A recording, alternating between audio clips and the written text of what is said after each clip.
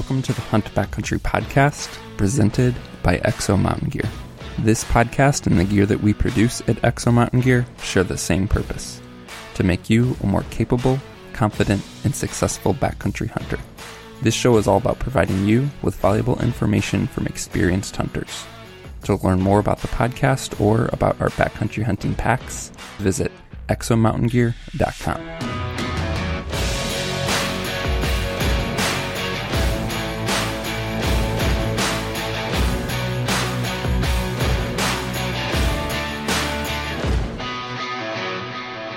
Hey guys, thanks for tuning in. This is episode 179. If you're a returning listener, thanks for the continued support. If you're new, welcome to the Hunt Backcountry Podcast. In this episode, we are talking about boots, a critical piece of gear. We've said it many, many times. Boots are one of the most important things for the hunter, specifically for the backcountry hunter. But the difficulty is that it's hard to find the right boot. It's hard to take someone else's recommendation. It's hard to go off of reviews or reputation. Like, you really have to try and figure out what works for you and for your foot and for your needs. And so it's always a difficult conversation. But in this show, we talk with the designer of a boot. The Tecnica Forge is the boot we're talking about today. But it's not just about that boot. We really wanted to talk specifically with a footwear designer to go deep, to help us understand everything that goes into a boot, to deconstruct the anatomy of a boot, to understand how they're made and the differences, and how to really be a knowledgeable consumer all about boots. So the context is talking about this Tecnica Forge, which is a fantastic boot that we've been testing, but this applies to boots in general. So I hope you enjoy this conversation.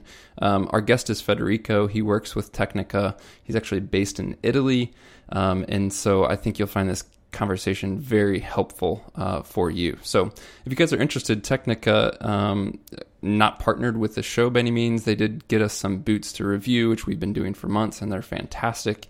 You can go check them out, technicasports.com. I'd say go to their website, obviously to see the product, but if you're interested, to look at their dealer locator, because as you'll hear in this episode, Tecnica boots are custom molded to your foot.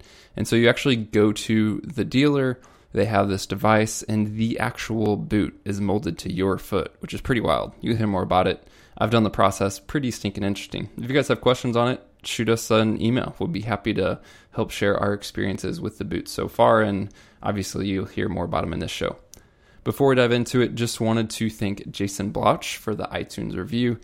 Jason, thank you so much. Send us your shipping information to podcast@exomountaingear.com. We want to get you some Exo Mountain Gear and Hunt Backcountry Podcast swag for that review. And listeners, you can enter into these giveaways. All you got to do is give us your feedback. So if it's a review on iTunes, that helps tremendously. If it's in Stitcher, wherever else you're listening to this, that'd be great. You can also contact us directly by email with comments, questions, suggestions, etc. to podcast@exomountaingear.com. Another final note, here in this month of June 2019, we're giving away some gear from First Light. So they have a new down jacket, actually technically a down sweater. It's called the Brooks Ultralight Sweater. Fantastic piece. I used it on the Death Hike. It's definitely going to be a staple in my pack, especially for earlier seasons when conditions vary and you have, those warmer general conditions, but then those cold nights or cold glassing sessions. This thing is crazy stinking light, really packable. It's one of those pieces that I don't think is going to leave my pack, simply because from a space and weight perspective, it makes no difference. So I'm pretty excited about it. You guys can go check that out, as well as the rest of the new 2019 gear from First Light at firstlight.com. Specifically, if you want to enter the giveaway, it's super simple. Go to exomountaingear.com/podcast. You'll see the giveaway link there. Put in your email. We won't send you a bunch of junk, nothing like that. Just go to exomountaingear.com/podcast, enter to win the Brooks. All right, enough rambling. Let's get into this episode, Dissecting Boots, with Federico from Tecnica Sports.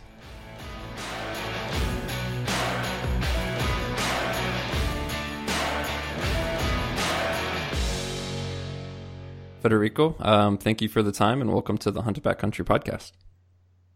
Thank you, guys. Nice to be here for you. Yeah, we appreciate it for sure. So if you could, go ahead and just introduce yourselves to the listeners and tell us a bit about your background and your current position with Tecnica. Yes, sure. So my name is Federico Sbrissa. I manage the footwear business unit. So basically the whole global program from footwear for Technica since the last 3 years.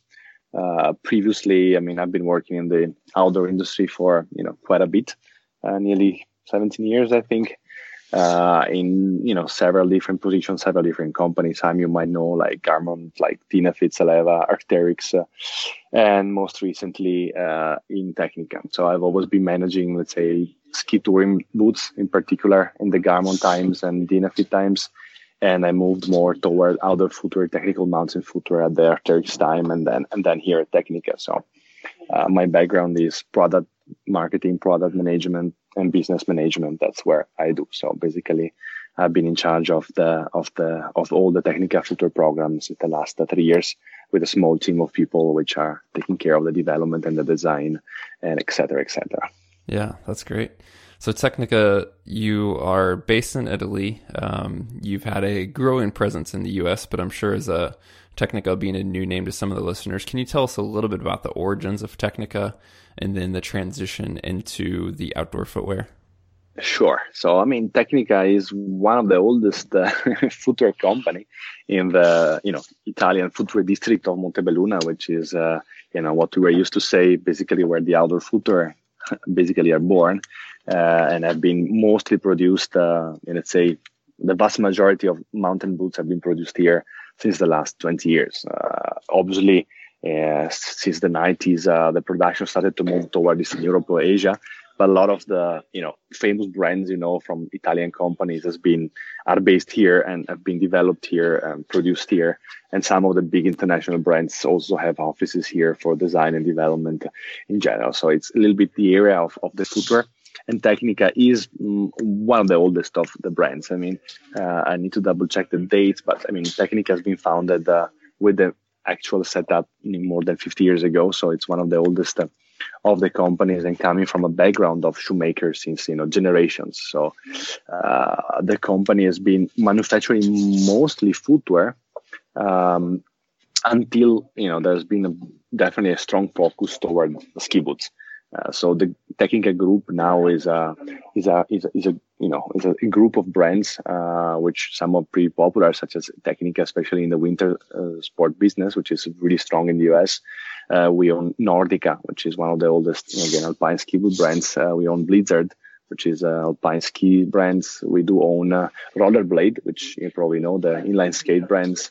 We own Moon Boots, which are those winter après-ski famous boots, and then also we own the vast majority of Lova, which is the very famous German outdoor footwear and trekking boots manufacturer. So Technica itself as a brand went through a long story, but definitely a lot of variation in its position and its core business. We can clearly and easily say that the last 15 years, even probably 20, the key focus has been the alpine ski boot business, which probably some of your listeners know because Technica is very popular in the US, in particular with our ski boot line. So it's number 2 brand right now in the market, so really, really popular.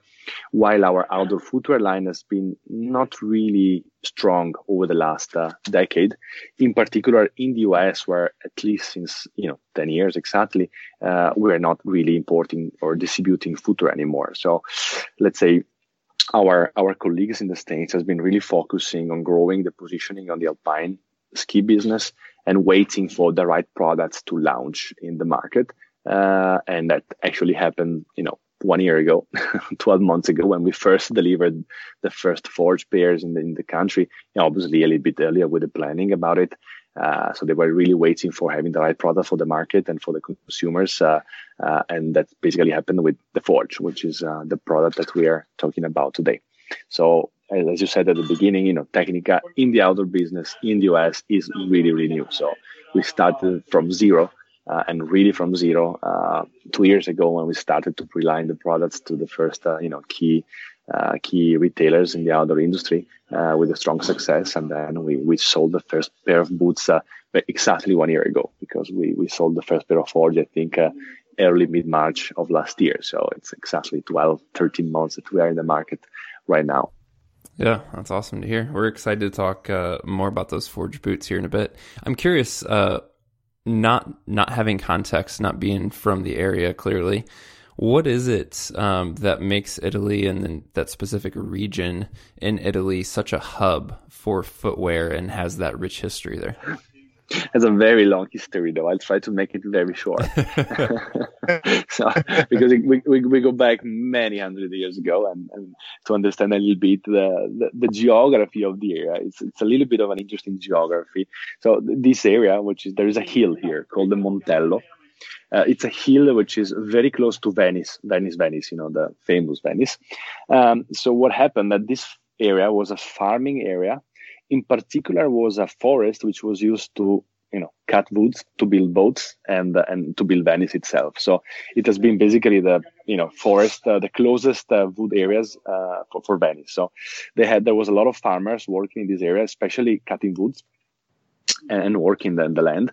And there is a ground here which is very muddy, and this hill is quite steep. So let's say, we're talking back hundreds of years ago, there has been a lot of little artisans trying to build some sort of shoes, which were, not really shoes at the time, but to work on this muddy terrain. And that's the first beginning. The second step is that this is basically the border between the mountains and the sea.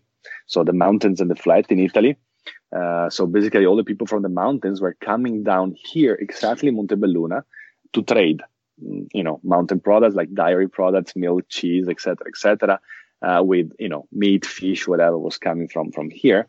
And one of the products they really loved to buy was this sort of shoes that these local people built to work in the land, because they were pretty good also for the mountain areas.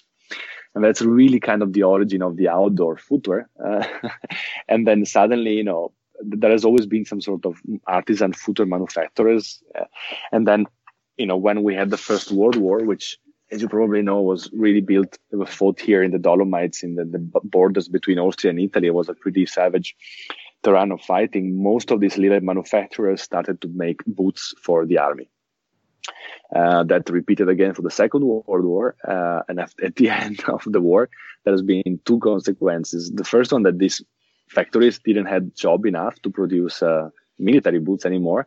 And then there has been the boom of tourism, because basically in the 50s, 60s, that has been the beginning of tourism in the Alps. Fundamentally, especially the British people started to climb mountains and explore the Dolomites. So that has been the beginning of tourism. And so this manufacturer basically started to produce what they were able to do, and just instead of calling them military boots, they started to call them outdoor trekking boots and activity like that.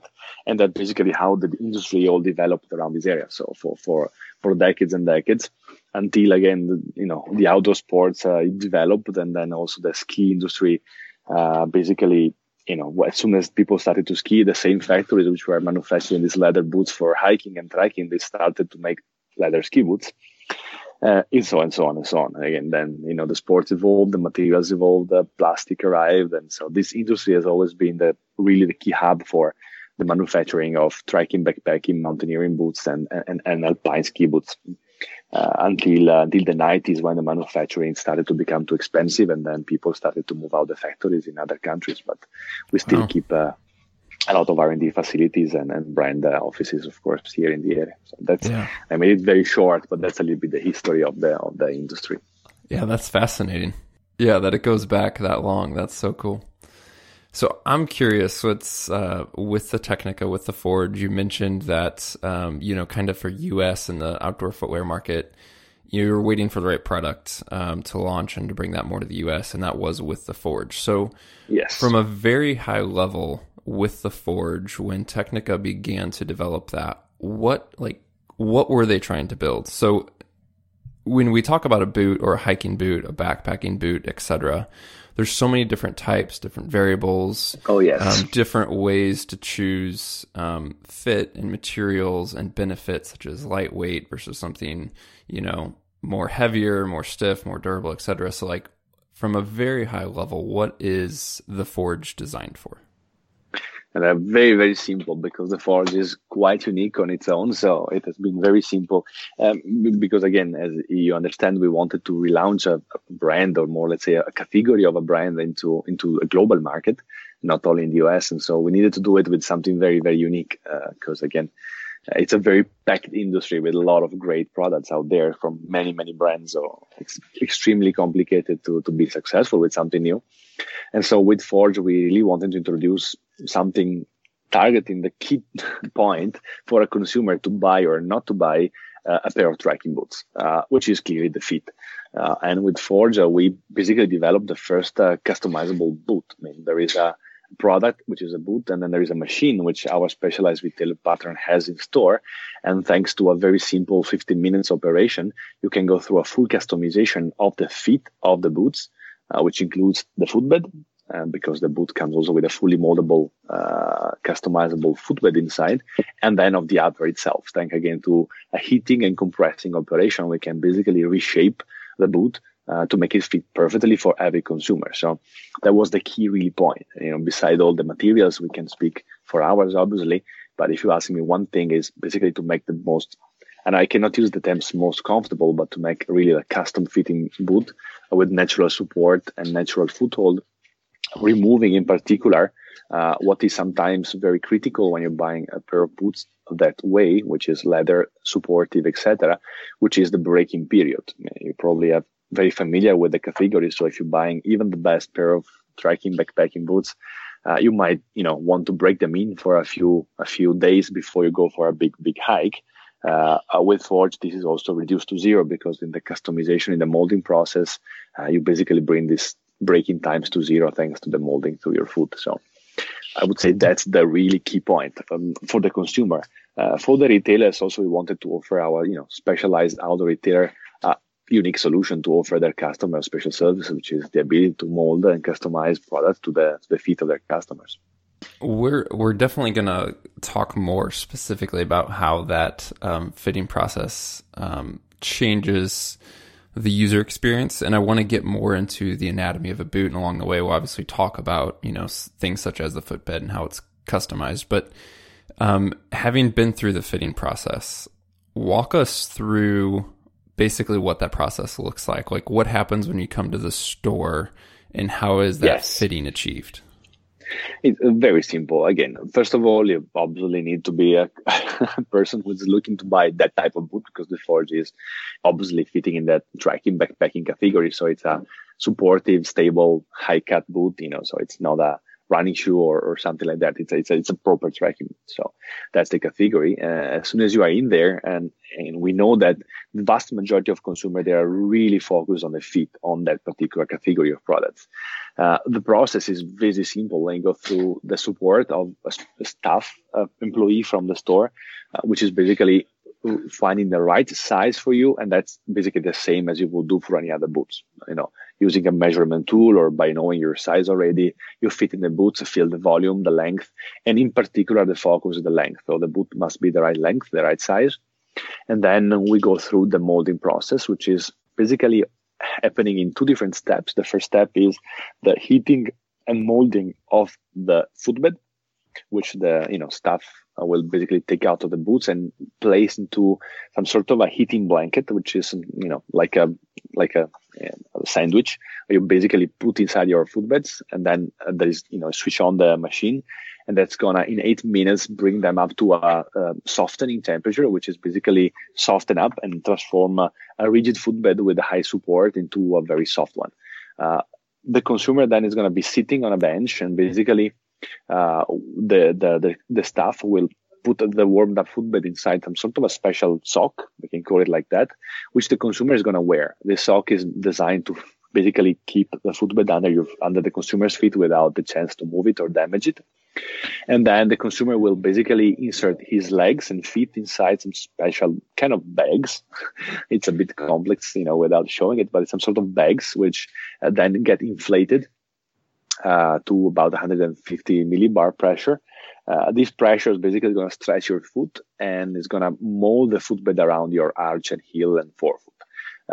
During this pressure time, which lasts about 3 minutes, the molded footbed cool down and keeps obviously the shape and the anatomy of your foot. And that's going to last 3 minutes. So 8 minutes heating, 3 minutes cooling down. In the meantime, the staff of the store will also warm up the boots. So there is another heating element, which is basically warming up all the boot in the key critical area of the feet, which is ankle, heel, and the arch. So also inside the boot, there's a special thermomoldable insert, which is going to get soft and heated up. As soon as the footbeds are molded in the previous step I described, the staff, the employee of the store will put the footbeds previously molded inside the boots. The consumer is going to wear the boots, lace them tight, and then again put the feet inside these bags. And again, the staff of the store will inflate them again to the same pressure to mold the whole boot around your foot. 3 minutes, and then the operation is finished, and the boot is molded and ready to use. So basically, we're changing the fit of the boot from a standard generic last to the consumer foot. That's basically the operation. It totally lasts 20 or 15 minutes, depending on which of the two machine version the store has in. Gotcha. Yeah, as you mentioned, it's a combination of then heat and pressure that's helping this process. I was, when I went through the process myself, the pressure didn't feel very high, meaning it wasn't, there was no like discomfort, like pressure on my feet, pressure on my legs. At the same time, they do strap you in when things are inflated, when that pressure is there. And the person that was helping me was like talking about the pressure, and he goes, it might not feel like a lot, but watch this. And he undid the strap that was holding me in position basically during the molding. So when the molding was finished, things were cooled. He undid the strap before he deflated it, just to show me how much pressure there actually was. And when he undid that strap, it was almost like a bomb went off. All this pressure released. It was really impressive. Yeah, that also depends a little bit. We tune the pressure. That has been, a pretty complex, let's say, process, because the pressure which is tuned there is virtually simulating like you are standing and compressing your arch. So basically, it's right tuned. In fact, if you take out your footbeds and you try, while sitting, you try to put it under your foot arch, you'll see that it's not going to match.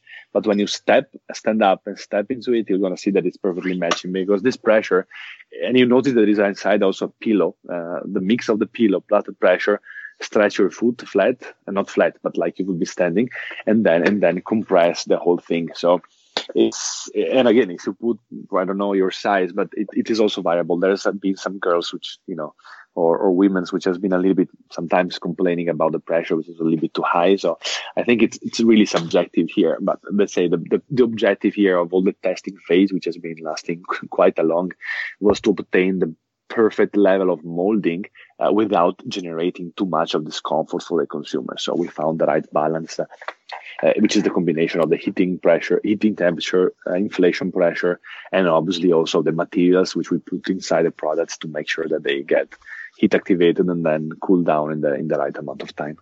Interesting. Let's to talk more about the Forge specifically, but really just to help us understand boots in general. Let's take some time and kind of go through the big, let's call it like features or elements of boot anatomy, starting with an outsole. So this is a term I'm sure that we've all heard, but just to make sure we understand it clearly, what is the outsole, first of all? In the British, let's say, original definition of what is the rubber part. So the outsole is only the rubber, which is basically the final part of the bottom unit, which is delivering the grip and the traction and the support to your right. So yeah, that's the rubber part of the boot. Okay. So we're going ground up here. So the outsole is your sole, the interface to the ground.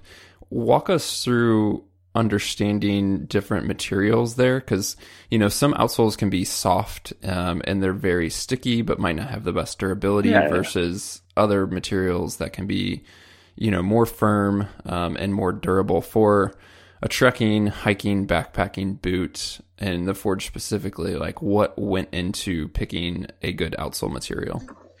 Yes, so that again, the whole I'll use a different term, which is bottom unit, because the outsole is a component of this package, the midsole, shank, and then the outsole. I'll use that because it's a set which works pretty well together. Again, also quite difficult to explain it without showing, but the design in particular of the outsole. So we probably, if you have the boots, you notice that the lugs are a little bit unusual. They have some sort of a big empty shape in the center, which is kind of looking like a suction cap, with a little hole in the center, which shows up a strange color underneath. Okay, so the design of the outsole there was combined with the midsole, which inside has 2 different layers of EVA, of which one the bottom layer, which is the one basically which is attached to the outsole, is the softest of the 3. And that combined with those big lug shapes is what we call the adaptive sole design, because basically allows the lugs allows the lugs to adapt to the terrain to get to the best level of grip and traction on an even terrain. That's the way the bottom unit works.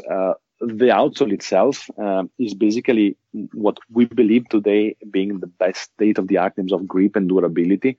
So it's this outsole which we designed, but in cooperation with Vibram, the Italian sole manufacturer, and features the compound which they called Mega Grip, which is from our, but also from most of the footwear manufacturers today, really an amazing compound which delivers a fantastic level of grip and traction, but also very reasonable amount of durability. And it's really impressive that the level of grip that delivers. So the combination between this adaptive design with the softer layer of the midsole, the adaptability, the ability of the lugs to adapt to the different uneven terrains, plus the compound, is really a pretty impressive outsole. So I would say it performs pretty well on hard, both dry and wet surfaces, such as rocks, due to the fact that this rubber outsole has a lot of surface touch in the ground, which delivers this level of grip and support. But also thanks to this adaptive design that I told you, it performs really well on uneven terrain, such as loose rocks and muds and trails in general. So that's a little bit how we designed it. I hope I haven't been too long and complicated in my explanation. Sorry for that. No, we love the details for sure. One thing I noticed was the outsole at the heel was definitely softer than I'm used to in a boot. What's your design reasoning for that? Yeah, well, that also goes back to the whole concept of the boots, which when we designed the Forge, I spoke a lot about before the feet, but in general, we wanted to design what I personally define a modern trekking backpacking boot, which was, trying to be the most versatile possible by keeping the basic points of the category. The basic point of the categories is obviously the support, which is important, especially midfoot and arch when you are carrying, an important heavy backpack over a certain difficult terrain. So you want to have that support and you want to have waterproofness and protection from the element. These are the two really key points for, being able to define that as a backpacking boot. But on the other side, we also wanted to design the boot to be the most flexible and comfortable as possible, so that it becomes more versatile. What I mean with versatility means that, if I'm buying a backpacking boot, even if I'm very active in the mountains, I might use it 20 days a year, 25, 30. But with the Forge, because of its flexibility, softness, etc., fit, etc., and also the design, which is quite clean and modern, you might want to wear it more, in particularly over fall or in summer or during those seasons. So that's kind of the idea. And the softness of the heel of the midsole that you noticed is actually one of the key elements, because we wanted to have a cushioning a little bit higher than most of the heavy backpacking boots to make sure that you get a lot of comfort and pleasure in walking, because the support of the foot, we really developed and delivered through the footbed, the arch support, and all these thermomoldable inserts, which are located in the arch of the foot, which are actually rigid inserts, obviously, which deliver a great level of support despite of the flexibility and the softness of the bottom. Softness, I mean, obviously compared to boot of the same category. Yeah, definitely a really nice cushiony feel when you're walking on hard ground, pavement, stuff like that. You instantly feel it the second you put the boot on and walk. Yeah, as I told you, it was really the idea to try to make a more versatile, more pleasurable to walk, but still keeping the great level of support and protection, which are mandatory for product in this category. So that was the design goal of the product. Touching on the outsole again, or this whole lower unit, but specifically, I think this goes back to traction and some design there. How does design, whether that's materials or the actual structure and shape of an outsole, affect traction downhill as well? So there's this idea that you see some boot manufacturers kind of talk about, like downhill braking, essentially. Yeah. How does that play a role in the outsole? It's very, very important. It's always the mix, when we design anything, but in particular an outsole on a trekking boot, compound and designs are two things which goes really close together. And that's why also the design of the outsole is extremely complex, because it's fundamental for its performance. The downhill, again, on the Forge, let me take on boots because I need some visual support. On the Forge, in particular the heel, which is, I would say, it depends a little bit how you walk or run or whatever, but clearly on a trekking boot, which is very different than a running shoe, when you're going downhill, the thing that you use the most is the heel. If it would be a running shoe and you might be somebody very fast, you might use also the forefoot or other areas of the shoe. But on a solid trekking boots, the heel is the part that you brake and basically makes you stable and stable and safe on the downhill. So Forge, like most of the boots in this category, features a quite of a edgy heel brake. That's how it's called, as you said, which is this straight heel lug shape, very deep, which really helps to brake the boots, even if you are in soft, muddy, or loose rock terrain. So the Forge outsole also have a very solid, sturdy lug shapes on the heel, which also make it very stable. So, and again, even if, as you said before, the midsole might be a little bit softer than you're used to, still the stability on the heel is super high thanks to this very solid blocked lug design on the heel and this very high hedge that we have on the braking areas of the heel. That's the sole, and we've mentioned midsole in there. You've talked about how the lower layer of the midsole plays a role. Mm-hmm. Take us a little bit. Let's continue to go up the boot, if you will, and get more into those actual midsole layers. You mentioned EVA, which is another term that some listeners might be familiar with. But talk to us about those midsole layers, the purpose of different densities and different materials, and how they play a role in the boot. Perfect. So the forefoot I already mentioned about this softer layer, which is the one that you see through the holes of the outsole, which plays this role of ability of adapting. So these lugs can conform thanks to the softer layer of the three. In between, there is a very solid one. Actually, it's what we call a rock plate, if you want, in a more commercial and a more marketing language. So there is a very solid layer, very thin but very solid, which is designed to protect, especially the forefoot. If you're putting your foot on an edgy rock, to protect your foot from the pressure that this might deliver. So there is this layer in between, and then there is the base layer, which is also the same that you see on the heel and which is next to the foot, which is in this case some sort of a medium density, without going too much in the details of the hardness, etc., which is the layer which delivers the comfort and the support on the heel of the boot. So it's unusually a little bit, but again, depends on the brand, because every brand has different compounds and materials. But it is not super common to use EVA as a material. There are basically two families of materials here to make midsole: EVA and polyurethane, and then some new modern polyurethane, which are now trending in the running world. The advantage of EVA, again, both materials has advantages and disadvantages. So it really depends what you want to do with your products. In this particular boot, the Forge, we decided to go with EVA because of the lightness. So it's way lighter than polyurethane at the same hardness level. The other thing is the cushioning properties. So let's say EVA has a more reboundy, more comfortable feeling under the foot. And the flexibility. So these are the points which deliver EVA a more, adapted scope for this product. On the other side, polyurethane is heavier, yes, but it's more durable and has a longer durability, let's say. Unless you are living in a very wet environment, then it becomes not very durable due to a chemical process called hydrolysis. But in general, let's say this is the reason why we chose to go EVA and why we have the three different layers to be able to have protection, adaptivity of the outsole, and the perfect level of weight and comfort on the boot. Okay. So that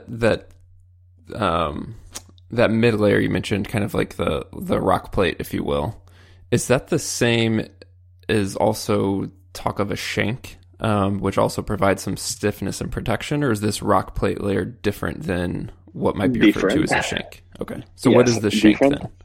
And by the way, we have a shank on the boot. I just forgot about it. But yes, there is an additional TPU shank on the arch of the forge, which is an additional layer actually, which is sticked inside the midsole, and that's TPU, so it's plastic and it's fairly rigid, and that's only in the arch area, so in the middle, in the center of the boot, and that's designed to give more structural support toward the back of the foot, because you want to have a soft, flexible forefoot, but you want to have a stable heel and arch, as I told you before. So there is an additional TPU shank in there. So when in the footwear language we use the term shank, whatever it is, a trekking boot or a running shoe, it's normally something hard, which can be out of thermoplastic, carbon fiber, fiberglass, whatever you want to put inside, which is delivered to give to differentiate the flex pattern of a shoe.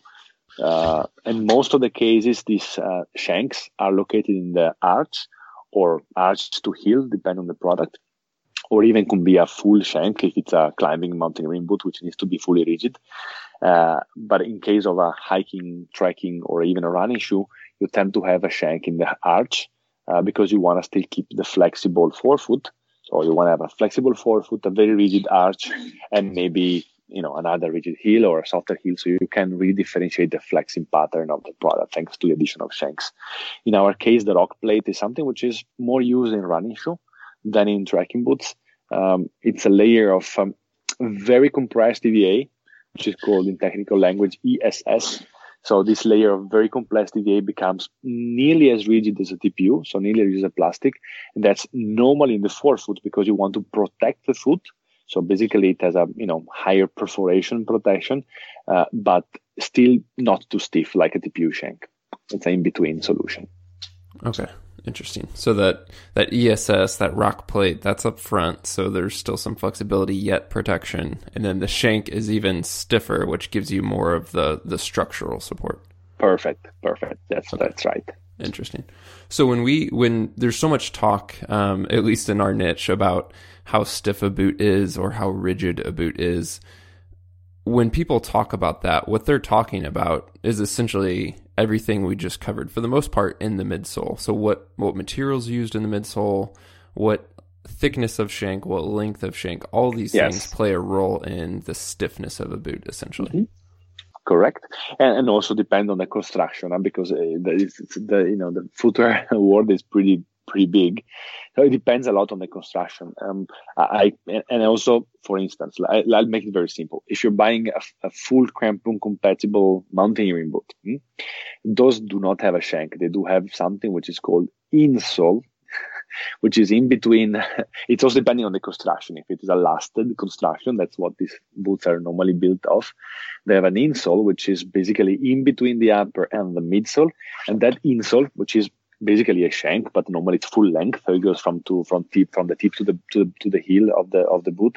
And that can be also very rigid. That's how you make a full on, rigid mountaineering boot. And it can also be made out of carbon fiber or anything like that. So in those cases, those boots which are very rigid, they do not have a shank, but they have a full length insole made out of potentially very rigid material. This is very common in mountaineering boots or in some of the most heavy duty work or backpacking boots, in a bit more old style. They still have a full length insole to make the boot really, really solid and really stiff. In terms of choosing a very rigid or very stiff boot, do you think that is primarily dictated simply by the use case and the terrain, or are there certain anatomical aspects of a person's foot that truly makes a more rigid boot better for them? Or is it just personal preference? That's a very that's a trick question. I know. Yeah. It's a question that gets talked about. That's why I'm curious what your thoughts would be. I can give you my interpretation. So the truth is that, if we go back 20 years ago and we were talking about boots, even if you look at the, classic old style books, how the categorization of products was done, it was really mainly done in base of the stiffness of the boot.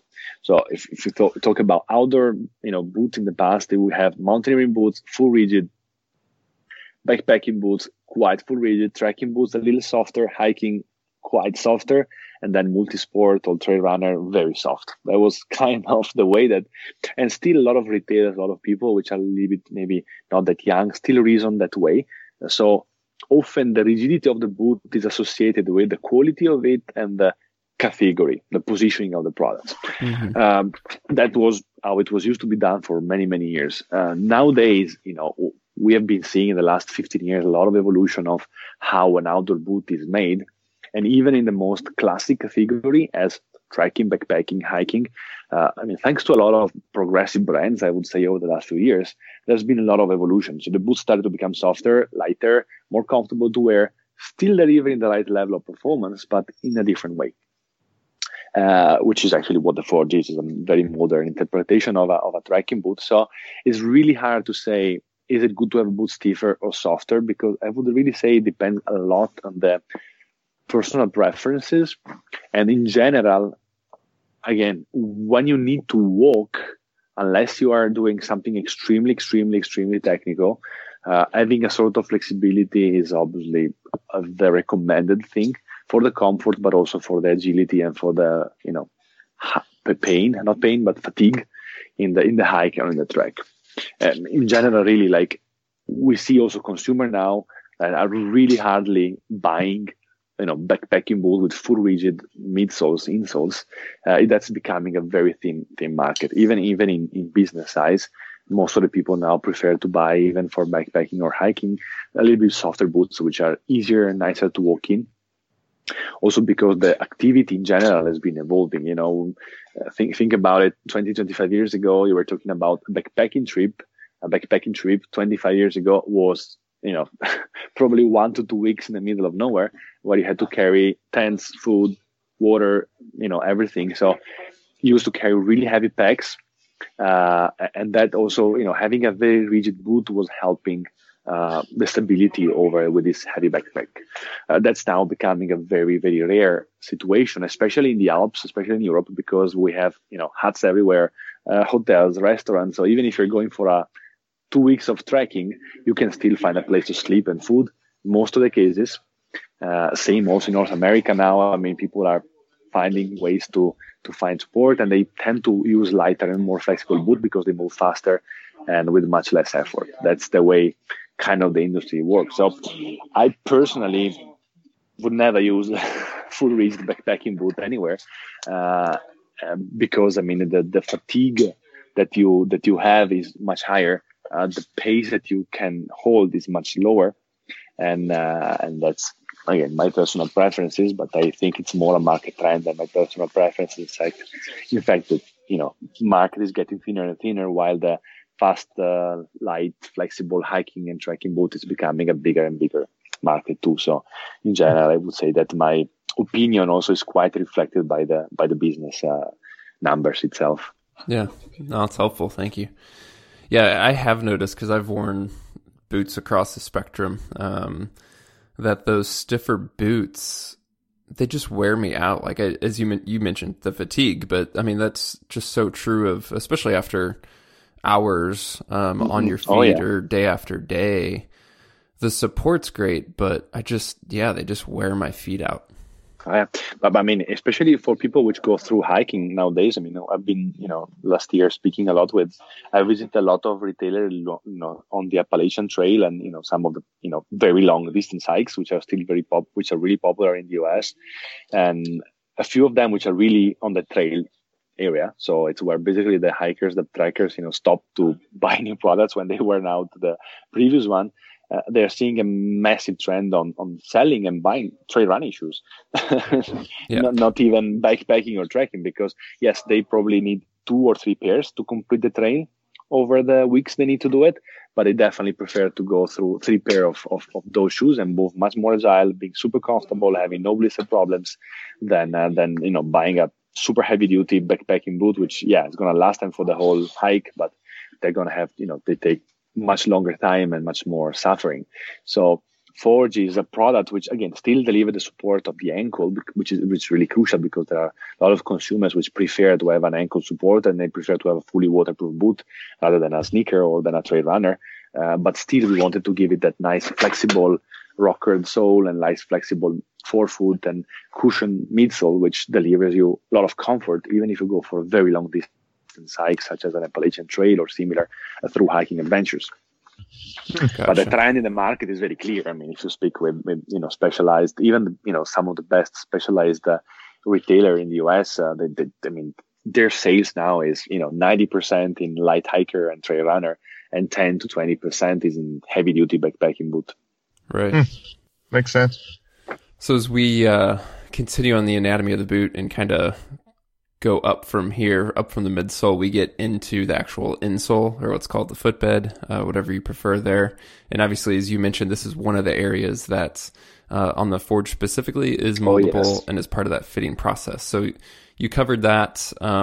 Just talk about insoles a little bit. There's a spectrum here as well in terms of volume and thickness, in terms of softness of materials versus supportive materials. Where does the specific materials for the Forge kind of come in with all that in terms of providing support, yet also providing some cushion and comfort? Yeah, that's certainly very important, because the footbed of the Forge is a very unique one. In general, when I was doing the sales pitch to the dealers, I was always saying, Forge is the first boot ever made which comes with a very high quality, very valuable footbed, because the most of the boots you're buying out of a store, they have a couple of dollars value footbed, which does not deliver any support, just a cushion walk, but no support and no durability. So in Forge, we really put in a super high quality footbed which delivers by itself great level of arch support and durability.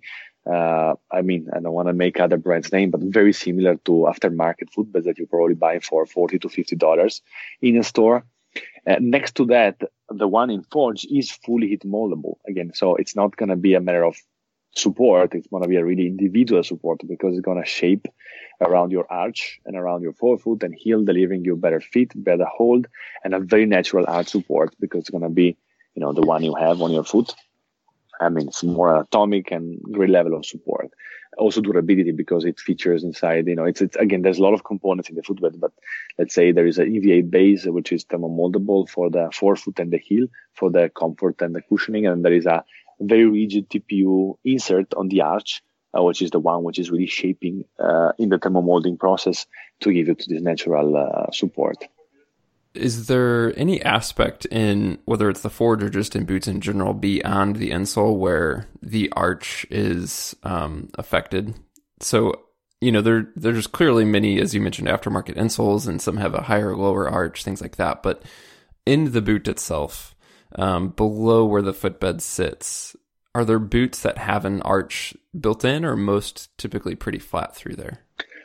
Most, except the Forge, are pretty flat in there.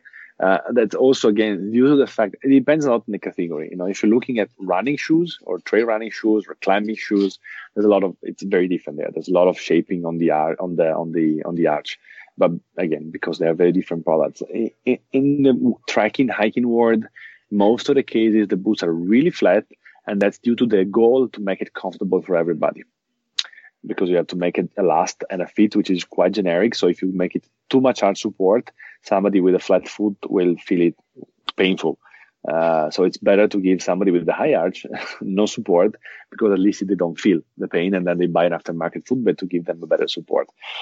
With Forge, again, normally I like to start my presentation from the upper and then from the bottom, because it's a little bit easier. But in general, Forge is fully thermomoldable in the arch area, in the heel area. So even out of the box, it's pre-shaped and pre-molded, because in the factory we basically pre-molded into a very anatomic last, which features a very, very anatomic arch, which is obviously shaped on the footbed, but also on the boot itself. If you look at your boots, you notice that there is some sort of a graphic, which is some sort of, colorful dimples everywhere. And there is a set of them also in the arch, because in the arch area, there is also thermomoldable insert in the boot. So as I said before, you thermomold the footbed, which, for instance, you have a very high arch. So the footbed is going to basically really follow your arch, becoming higher. And then when you thermomold the boots, also the boot is going to follow this new shape of the footbed and of your foot by delivering you even more arch support. So it's the whole package which basically molds in this particular case. And so the whole boot is becoming really anatomic, not only the footbed, but also what sits underneath, which is the upper. because it's thermomoldable. But that's very unique of the Forge. I mean, there's no other boot which is doing that. Most of the boots have a very flat bottom and a very, standard, not standard because every company has different last, but generic, we can use the term generic, flat base and flat upper. Would you say that most boot manufacturers are expecting the customer to put an aftermarket footbed in there? I wouldn't say they expect it, but it depends on the country. I can say in the US, there's definitely a lot of customers which are buying aftermarket footbeds because there is higher. I mean, how to say, the consumers are more educated than even the retailers are more educated about the value of a high quality footbed. That's again also historical reasons and good marketing probably from some of the footbed companies. But in general, there's a lot of more education than there is in Italy, for example. In Italy, nobody is replacing the footbed. In the US, in the trekking backpacking category, hiking, it's a big number. So there's a lot of more education on the subject. So I mean, I cannot give you a number, but I know retailers which are, I don't say 1-to-1, but at least 60 to 70% of the boots they sell, they do also, not convince, but they do propose to the consumers also an aftermarket footbed, which with the Forge is not the case. So again, the value for the consumer is very high on a product like this because of the footbed. Interesting. Yeah, that's very interesting. Sorry for going ground up on you. And you already mentioned you prefer to go up down, but talk about the fitting in the heel. Clearly, the heel is an area where a lot of people run into trouble with blisters, hot spots, etc. The molding process and those materials in the Forge also affect that heel pocket or that heel cup as well, right? Absolutely, yes. Again, if you look at the picture of the boot everywhere you see these dots, those kind of colorful dimples on the upper. There is inside, so a special thermomoldable insert. So that obviously includes the whole heel cup area, the arch, and also the ankle of the boot. So all the calf of the boot is fully thermomoldable. So yes, the goal was certainly to deliver let's say, between lines, a blister-free experience, but in particular to deliver the perfect anatomical, unique, individualized fit to the consumers. Okay. To each consumer, because it's again thermomoldable, so it becomes individual. One thing very unique on the Forge that I noticed immediately was the lack of a traditional tongue, and instead there's this overlapping front portion there, which I believe was adapted kind of from that ski boot methodology. So talk about that and why that design feature is there versus a traditional tongue and what that does for fit and comfort. Yes, again, all connected with the original idea, customizable boot. So when we designed this concept, we obviously started from the last and from the upper design. And the overlap design is a key element of this. In particular, the last of the Forge, the pre-molded last, so the standard factory one, is an extremely anatomic last. And it's the first last ever made in trekking boots, which features the ankle. Again, you should see the last, but it's a full last which is anatomic, which mimic the ankle shape of a person, because the boot is pre-lasted not only on the heel and on the forefoot, but also on the ankle. That was clearly the idea, to make a boot which was looking very anatomic by itself. So you take it in your hands and it tells you that looks different because of the pre-lasting, but also because of the overlap design, because that's a complementary part of this very anatomic look, and also this very anatomic fit. Because again, if you look at your ankles, you notice something very, very obvious, because we are all more or less the same in this area, that the malleolar pad which you have on the inside, so the medial malleolar pad, is normally bigger and more forward and more higher than the one you have on the outside, so the lateral malleolar pad. This is in general how our ankles are made, unless some injuries or big accidents which change the shape. So that's why we decided not to go with a symmetric tongue, because we wanted to have, let's say, the overlapping of the materials due to the gusset, where you do not have an ankle to push in. So basically on the internal malleolar pad, this overlap design do not have an overlap of materials and no pressure points in there, which basically deliver this higher level of comfort because you do not have an overlap, so no pressure points. The other reason clearly is connected with the customization. So in that area, with this design, we have a bigger and longer thermomoldable thermoplastic insert, which basically allows to a better customization of the area, which we would have not been able to achieve with a symmetric classic tongue.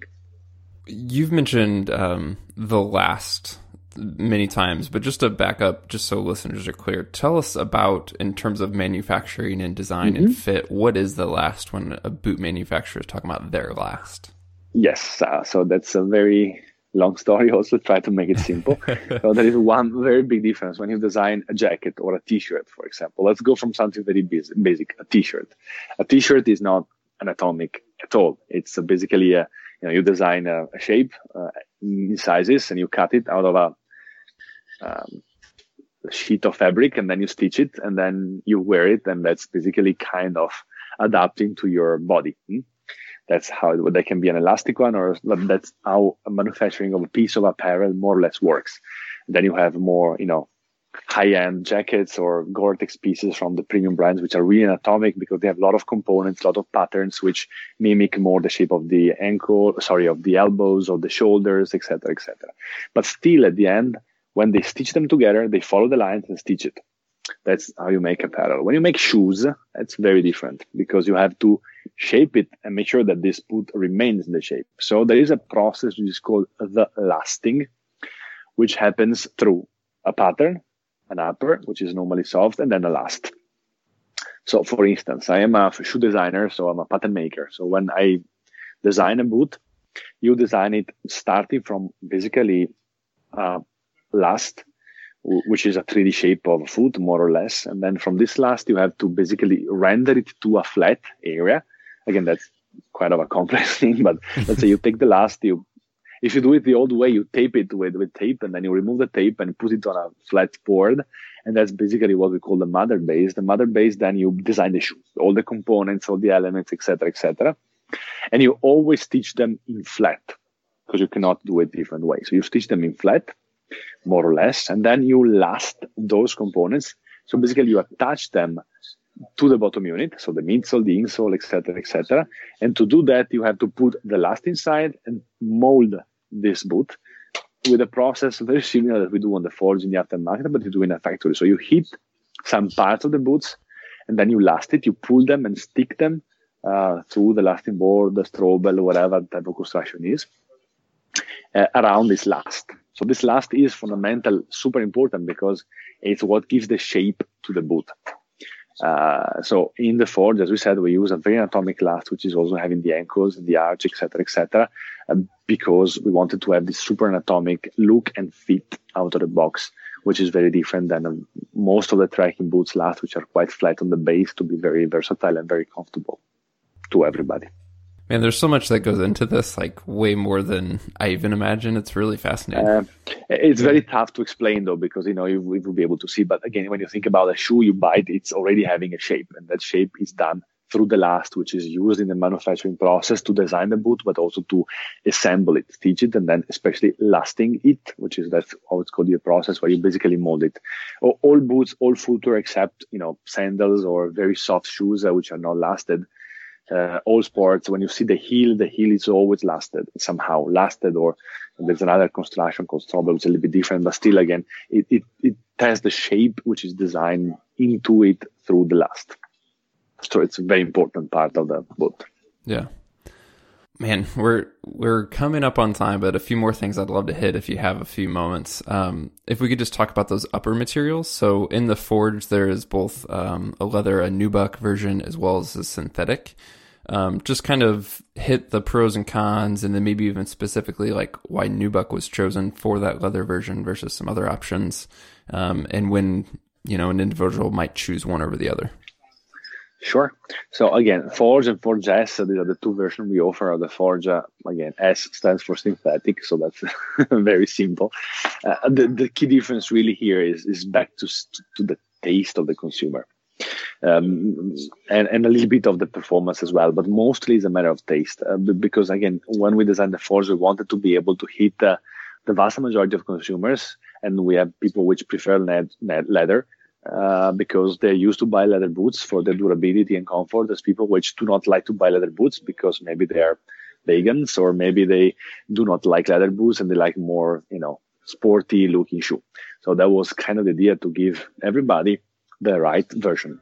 And again, in the outdoor industry, maybe it sounds not really relevant, but there's more and more people which are really keen on not using animal products. So that's also one of the reasons why we did the Forge S as well, because it's full vegan. In terms of performance, what does it change? It changed not really that much, except the feeling and the weight. So the Forge S is slightly lighter than the Forge Leather. I think it's 15 or 20 grams difference, so not big, but a little bit. The other one is that the leather is softer, and I would say it's a little bit softer and more comfy, while the synthetic is a bit more sturdy and a bit more supportive. So it also depends a little bit on what you are willing to do with the boot. I personally, for this particular category, prefer and would recommend the leather version, the Forge, over the synthetic. But again, it's my personal preference. Nothing wrong with the boot. On the Forge, we choose to go with full nubuck upper, one piece. It's a 2.3 millimeter, if I remember, nubuck upper, which from our point of view has the perfect mix of durability, breathability, and also look that we wanted to give to the boot. Real quick on lacing as well, I noticed two things on the Forge right away. One is the laces themselves were pretty thin, and then the second was, especially in that lower area, there's no metal hardware. So talk to us, is there anything specifically with those thin laces? And then secondarily, talk to us about the soft loops versus metal hardware. Yeah, of course. That's another one of our key technology, which is called the self-locking lace design in the marketing language, if you like. So again, it's always back to the original point. So the key technology of the boot are the customization, the overlap, and then it's the lacing design. So it's the fourth key technology of the product. Again, also here, it goes back to the original design concept, which was this anatomic, lightweight, super comfortable construction that we wanted to achieve. This lace design is one of the key elements of it. Why? First of all, it's because we wanted to remove all metal hardware on the lower part of the boot, which requires a padding underneath. So when you put a metal hook, you need to put some padding underneath to protect the foot, which adds weight and bulk. With these Kevlar loops that we basically position in between the upper, we get rid of all of these hardware and metal components, making it a more comfortable, soft, zero pressure point. Also no exposure, because these loops are not exposed laterally on the boot, so it's impossible to catch them on a rock or something and break them. So durability and comfort are the two key reasons. Why the lace is so thin and a little bit rough also on the hands, if you like. It's because, again, also tough to explain on the phone, but it has basically some sort of a self-locking feature. So if you pull the lace with your foot inside, you notice that they basically lock through on these Kevlar loops, which are on the upper. That allows to have a very precise micro adjustability of the lacing.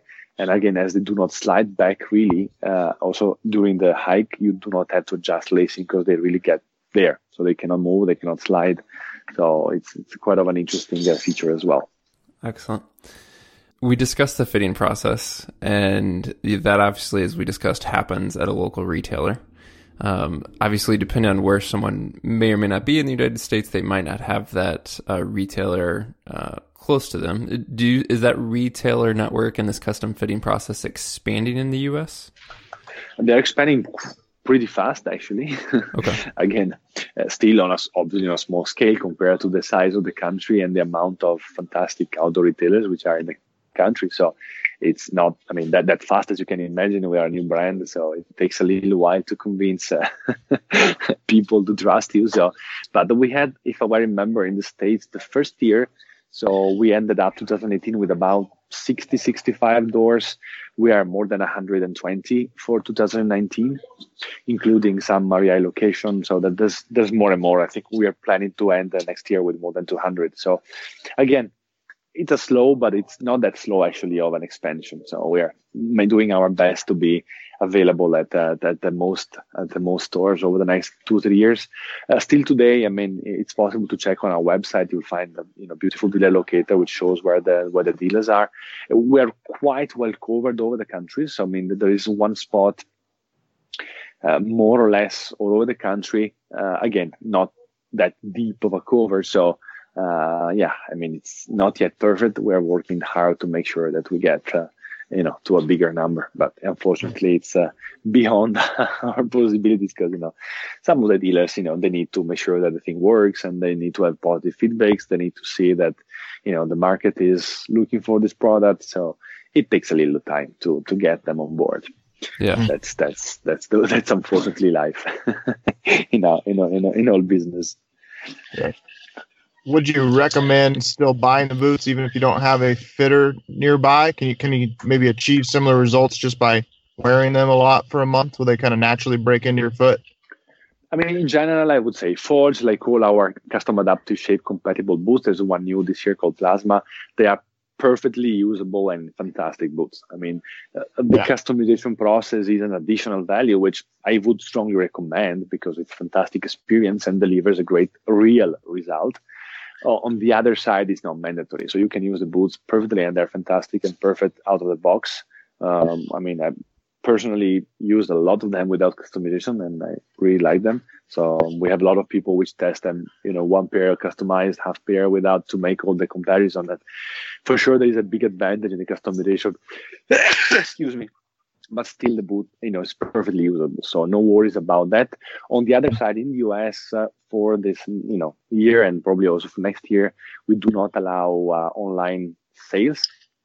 Also to support the specialized retailers which are investing in the customization machines, which are obviously not that cheap. So at the moment in the States, even some of our partners has a big online store, but they do not sell them directly to consumers online. They always invite the consumers to go to stores for the pickup and for the customization. So I see. We are some sort of promoting this idea.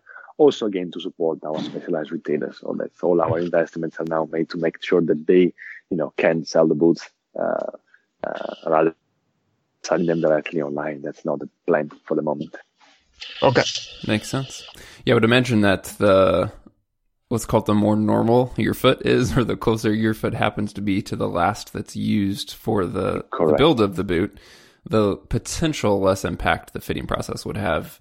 But if you have a particularly different, heel shape or arch or something like that, the fitting process would make that much more of a difference for that individual. That's correct, obviously.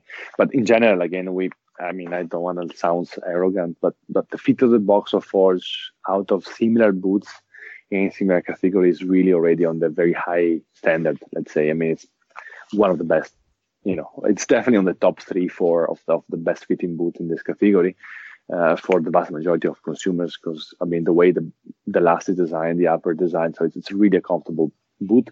But certainly for everybody, it makes a sensible difference. Even for those one which has quite a normal foot, still it makes a sensible difference, especially on the breaking times. I mean, leather boots, 2mm leather, stiff insoles, etc. They need some time for breaking. With that operation, it's basically down to zero. So there is a value. I mean, I would like to say, there's no need to customize, and there is no need, but it's a big value. So for everybody, it's worth, let's say, the time, the 15-20 minutes time to do it. Then after, obviously, again, if you do not have one shop close, unfortunately, that's the scenario right now. We do not have such a broad distribution, so it's a little bit harder to find this one than, another very popular hiking boot, which you can find at any store in the country. Federico, I know that, I've learned a lot, not only obviously about the Forge, but just in general about everything that goes into a boot. And I feel like, even moving forward on shopping for new boots, I know a lot more in terms of what to look for and what to consider. So thanks for the time. Thank you. You're welcome. Well, guys, I hope you enjoyed that one. Once again, Tecnicasports.com. If you want to hear more about the boots, check out the dealer locator and see if you can get fitted in your area. Also, the giveaway for this month, that Brooks Ultralight Down sweater from First Light. Go check that out. Go to exomountaingear.com/podcast. There you can get a link to the Brooks specifically, but also see the link to get entered into the giveaway for this month for that Brooks piece. Thank you guys so much for tuning in. We'll catch you next week.